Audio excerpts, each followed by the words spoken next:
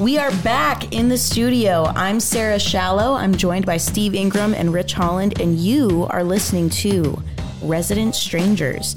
If you did not listen to last week's episode, you need to stop right now and you need to go listen to last week's episode because you're going to be missing some important context for the conversation today. I know we say that a lot, but seriously, this time, pause it and go back and listen to last week's episode. So last week we talked about the atonement and the richness of what that means. But today we want to get practical. Rich even described it as, let's get personal. Let's talk about this. How does this affect us in our everyday life today, right now? Yeah, it's an interesting thing because we talked theology, we talked theory last time, and we talked about lots of different biblical themes and that sort of thing.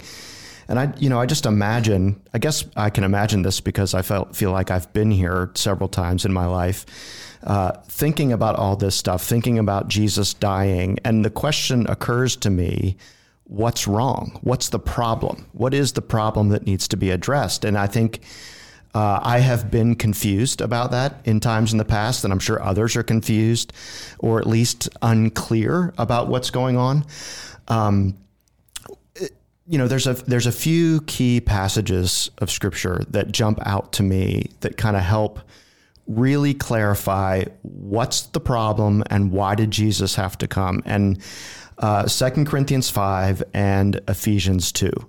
So maybe if you're listening, you could grab your Bible or something like that, or write unless you're driving. Unless you're driving. But the problem is this. The problem is that from the day I'm born, I am relationally separated from God. I am, for practical purposes, living at enmity with God. And one other passage I'll mention, Romans 5:8, that God demonstrates his love for us in this, that while we were still sinners, Christ died for us. There's a problem that we are separated from God. We are enemies of God and separated from him. And I think I mentioned last time that the word atonement even points to what the problem is and what it is that needs to be solved. That I am separated from God, and God is working in his love, in his grace, through Jesus to reconcile me to himself. So, 2 Corinthians 5 is a huge passage. It's the reconciliation passage, basically verse 12 through the end. And, Paul is writing this, and it's amazing. I almost want to read the whole thing here, but I'm not going to. But this is verse 18.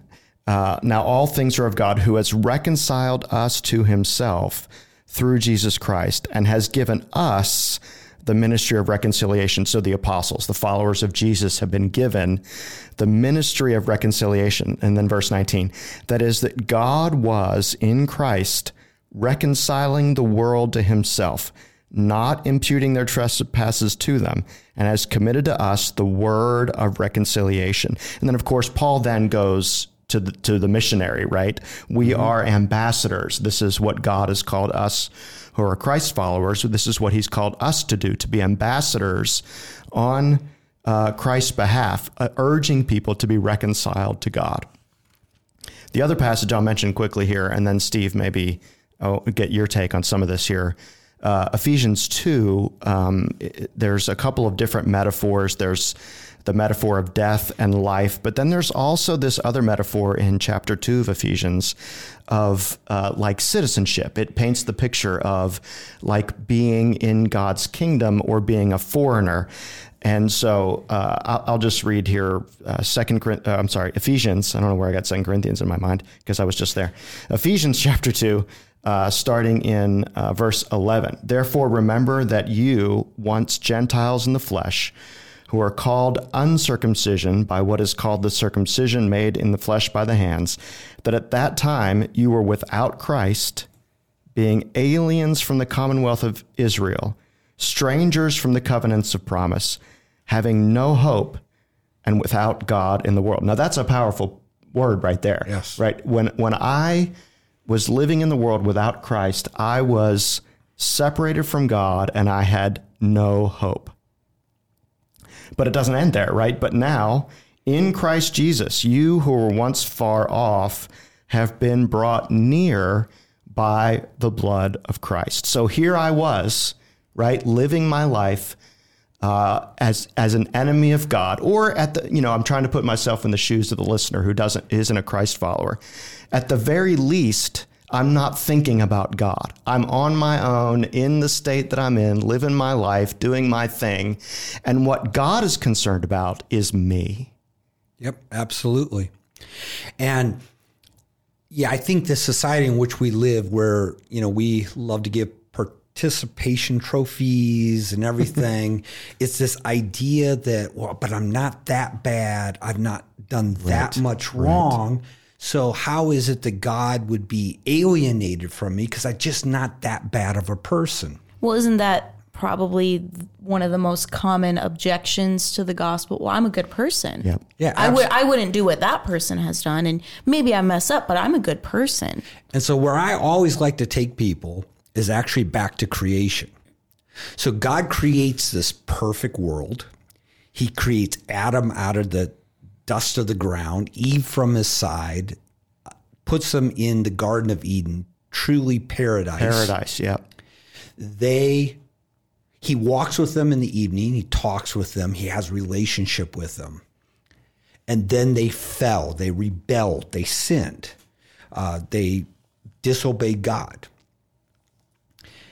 And they're kicked out of the garden. The relationship is changed. And the question is, how many sins did they commit? One. And this takes us back to what we talked about a number of our podcast ago, of the character of God. God is holy. God is altogether righteous. God can't have intimate fellowship with sin. It just is contrary to his nature. And so instead of then at that point just letting man go or destroying man, God in his love has a plan by which men can now have relationship with him again through the atonement of Jesus. But it's just one sin. That's all it takes. And when you think of sin, probably the best definition of sin I've ever heard is it's any word, deed, attitude. Jesus says if you have hatred in your heart, you're like a murderer. That I do that falls short of God's perfect standard. And when I think about sin that way, man, I hate to think about how many times a day. I mean, you just drive here around certain sections of our town. I won't mention them. Maybe some of you are driving right now, and it's yes, and yes, my attitude takes a beating because people cut you off and they are not driving according to the rules of the road. And but all of that is sin. And so we truly are the enemy of God. We are at odds with him, not on his side, but on ours. Right. Yeah. And I think so many people get this mixed up, and it's probably Christians that are to blame for this in the way we talk pretty carelessly about this sometimes. But sometimes people get the idea that, oh, God thinks I'm a terrible person and I'm bad and I need to be punished. And they have this picture in their mind that the main thing that needs to be solved is how bad I am. But you're right. That's it. One, sin. And really, it to me, I think of the word rebellion. If the atonement accomplishes reconciliation, the problem that needs to be solved is my rebellion against God's good purposes, his perfect purposes. And so, here I am. It's not that I'm the worst possible person. It's not that I'm as bad as I could be. It's that I'm separated relationally from God, and God wants me to be in a relationship with him. And in his justice, sin has to be atoned for. Sin, he can not allow the guilty to go unpunished. That's just part of his character and who he is, because he is holy and he's just.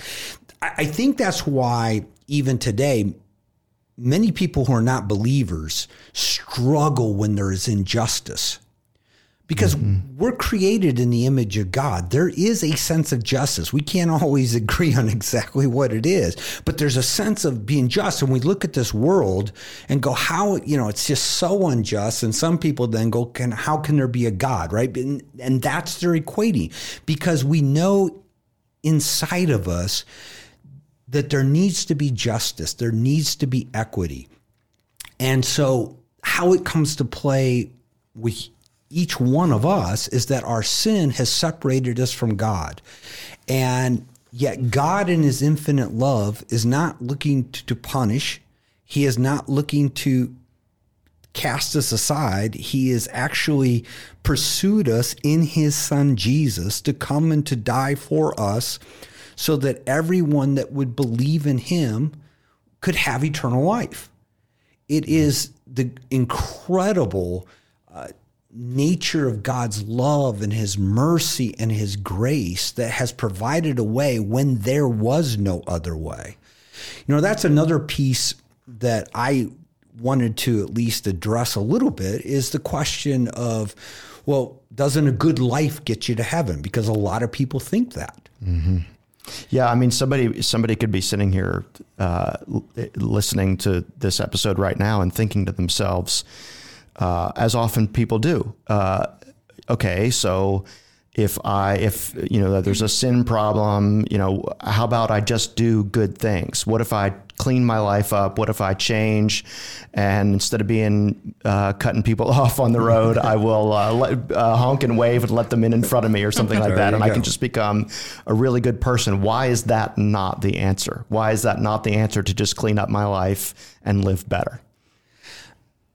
Because we are still out of relationship with God, right, because of who we are in our soul. And so... Well, I was going to say, I'm not a theologian, but even when I try to do good things, I still mess up. Does it not work out? Well, I think I can do them, but then the next day or the next hour, I have something else that I'm struggling with, a thing or a thought or whatever. So we need Jesus. And so what I think we actually see in the atonement is maybe the best argument you can find anywhere as to why that Jesus is the only way of salvation. Because if it would have been possible for me to have been good enough to have saved myself, to have lived a good enough life, done enough good deeds, to somehow bring myself into relationship with God, then why on God's green earth did he have to send Jesus and put him to what he did on the cross? The cross itself, the atonement, shouts, there was no other way. Without Christ, we were without hope. There was nothing that we could do. But God, we're here in Ephesians, and I'm looking at it. In verse 3, he says, among them we all too formerly lived in the lust of our flesh, indulging the desires of the flesh and the mind, and were by nature children of wrath, even as the rest. Just as everybody else. Just as everybody else. And I think that's one of the... Oh, sorry, you were going to finish a point? Well, just verse 4. Okay. That's right. That's the most important one. I think the best but in the Bible, but God, being rich in mercy, because of his great love with which he loved us, even when we were dead in our transgressions, he made us alive together with Christ. By grace you have been saved, raised us up with him, seated us with him in heavenly places in Christ Jesus, so that in ages to come he might show the surpassing riches of his grace and kindness towards us in Christ Jesus. For by grace you have been saved through faith, that not of yourself, it's the gift of God, not as a result of works, so that no one can boast. So I can't help, in my mind's eye, I'm trying to put myself into the shoes of the person out there who has not personally received Christ for salvation, has not personally trusted him for salvation, but they mean well, and they feel like they're trying to do the right thing. They're trying to live life the right way. I can imagine that if that's true for somebody, how frustrating that must be. Because I've been there. where you just keep trying. You say, okay, I'm going to do the right thing. I'm going to do the right thing. I'm going to do the right thing. And you do the right thing and things go wrong.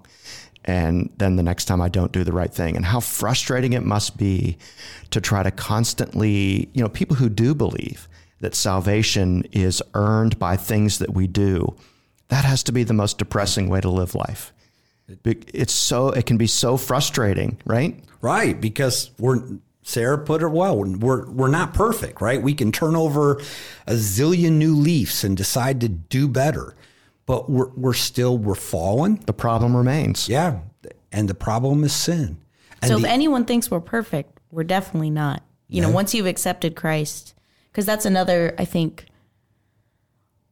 whose fault it is, I don't know, but this idea that, Christians are perfect or think they're perfect or whatever, and that's at least not in this room. That's not the case. They haven't met the Christians I know. Yeah, I was going to say, not in this room. They haven't met me. Maybe that would be the better way to put it. Because it's not about being perfect. It was never about being perfect. No, in fact, I think you could say that in order to be a Christ follower, it sort of seems like you first have to recognize you are the furthest thing from perfect that could possibly be, right? Absolutely.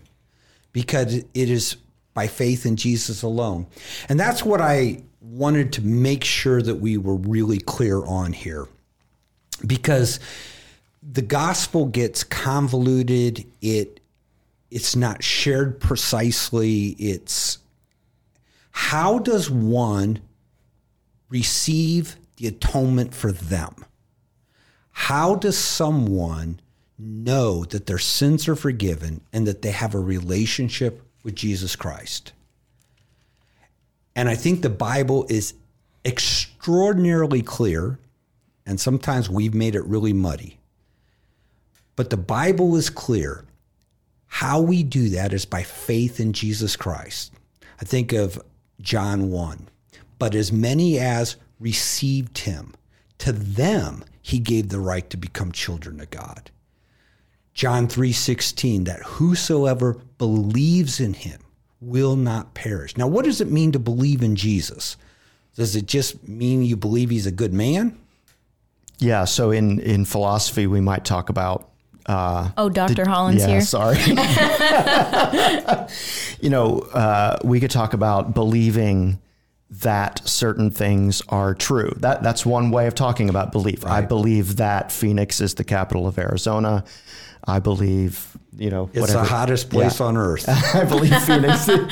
So believe it, but that's not all that's wrapped up in what you're saying here, Steve. Right. What does it mean to believe in Jesus? It's not just believe that Jesus is God's sacrifice, or just that you believe that God exists, right? There's, James addresses that, right? Even the devil, even the demons believe in God, right? And it terrifies them. Yes. So the best definition I've ever heard of what faith in Jesus is to understand that he, as the Son of God, died for me, and that I put my trust for my eternal life in Jesus and in Jesus alone. It's not in the fact of, Jesus died and I'm a good person. Right. But it is in Jesus alone. That is what faith in Christ is. That as the Son of God, he came, he died for me. He was God's chosen one, his Messiah, to be my atonement. And I put all of my confidence in my eternal life and my standing before God and what he did on that cross. It's not praying a prayer. It's not saying the right words. It is the heart of embracing that I'm a sinner. I cannot save myself, but I believe that Jesus came and died and that he died for me. And I trust him now to be my Savior. He is all my hope and plea. Yeah, that's what saving faith is. Wholehearted trust, right? Mm-hmm. Yeah. I mean, we were in Ephesians a few minutes ago. I think, Ephesians 1 addresses this. Paul, of course, is talking to people who had already become Christians through what, Steve, you're describing here. But he says back in chapter 1, in him you also trusted after you heard the word of truth, the gospel of your salvation, in whom also, having believed, You were sealed with the Holy Spirit of promise, who is the guarantee of our inheritance until the redemption of the purchased possession to the praise of his glory. So, I'm imagining somebody out there listening. Well, what is it that I have to do? Well, you have to believe, right? Like Steve was just explaining. You believe who Jesus is. You believe what Scripture tells us about where we stand before God, and you place your wholehearted trust in Jesus for your salvation, asking him and trusting him fully to reconcile you to God. That's what it is.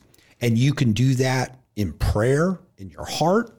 You can do that with the thought of your mind. God knows your heart. And he came and died for you. He knew everything about you, and he came and stood in your place. And he stands there with open arms. And if you will put your faith and your trust in him, he will come into your life. He will forgive you. He will make you God's child. He will give you eternal life. It is an absolutely free gift. And I will tell you that I made that decision many, many years ago now. And it is still the greatest decision I ever made. Because even as a young man, I knew I could never measure up to God's perfect standard. I had no hope. But when I understood that Jesus bore my sin, paid my penalty, and I put my trust in him, he gave me eternal life.